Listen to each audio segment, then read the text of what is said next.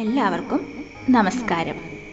എൻ്റെ പേര് പറഞ്ഞു തുടങ്ങുന്നതിന് മുന്നേ എന്താണ് എൻ്റെ പശ്ചാത്തലം എന്നൊന്ന് അറിയാം.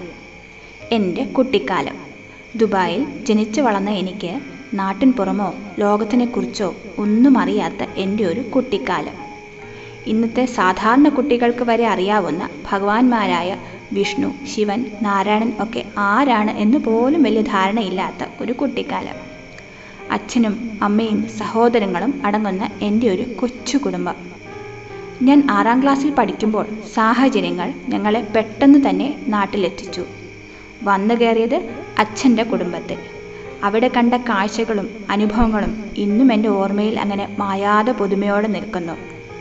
നാലുകെട്ടും വയലുകളും മുറ്റത്തെ പഴക്കമേറിയ വലിയ പുളിമരവും ഊഞ്ഞാലും അമ്പലങ്ങളും നാരങ്ങാമിഠായും ഓണവും വിഷുവും ഒക്കെ എനിക്ക് പുതിയ കാഴ്ചകൾ സമ്മാനിച്ചു.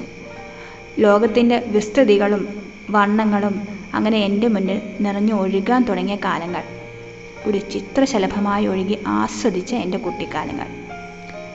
വൈകുന്നേരങ്ങളിലെ മഹാഭാരത സീരിയലുകളും എൻ്റെ പേരമ്മയുടെ കഥകളും ഒക്കെ ആദ്യമായി കണ്ടും കേട്ടും അനുഭവിച്ച എനിക്ക് ലോകം ശരിക്കും ഒരു അതിശയമായി തോന്നാൻ തുടങ്ങി. ലോകം എനിക്ക് നേരെ കുറെ ചോദ്യങ്ങൾ നീട്ടാനും തുടങ്ങി.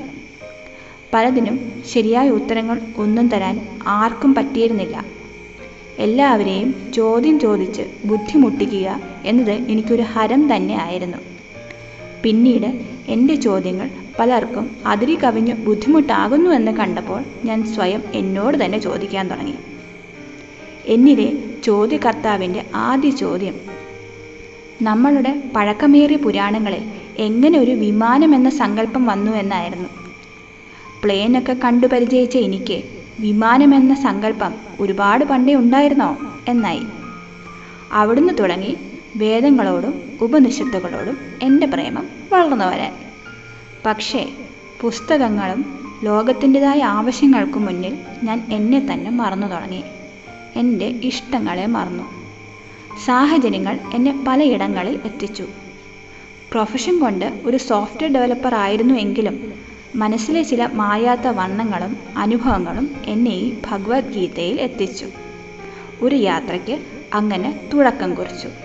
പലതും കണ്ടും കേട്ടും അനുഭവിച്ചും ഒരു യാത്ര. വളരെ വൈകി പഠിക്കാൻ തുടങ്ങിയപ്പോൾ മനസ്സിലായി ഇതിൽ പലതുമുണ്ട് ജീവിതത്തിൽ പകർത്തുവാനും സ്വയം മനസ്സിലാക്കുവാനും പകർന്നു കൊടുക്കുവാനും ഉണ്ടെന്ന്. ഞാൻ ശ്രീജ. വോയിസ് ഓഫ് വേർഡ്സ് അല്ലെങ്കിൽ ശൂന്യതയുടെ നാദങ്ങൾ എന്ന് തുടങ്ങുന്ന ഈ സംരംഭത്തിലേക്ക് എല്ലാവരെയും ഞാൻ ക്ഷണിച്ചു കൊള്ളട്ടെ. എൻ്റെ കഴിവിൻ്റെ പരമാവധി എനിക്ക് മനസ്സിലായ കാര്യങ്ങൾ ലഘുവാക്കി വലിയ ആഡംബരമൊന്നുമില്ലാതെ പറയാൻ ശ്രമിക്കട്ടെ. എനിക്ക് ഉണ്ടായ അത്ഭുതങ്ങളിൽ നിന്നും ഉൾക്കൊണ്ട പ്രചോദനം മറ്റുള്ളവരിലേക്കും പകരാൻ കഴിയട്ടെ. ഭഗവത്ഗീതയിലൂടെ ഒരുമിച്ച് നടന്ന് ഒരുമിച്ച് ഒരു യാത്ര ആരംഭിക്കാം.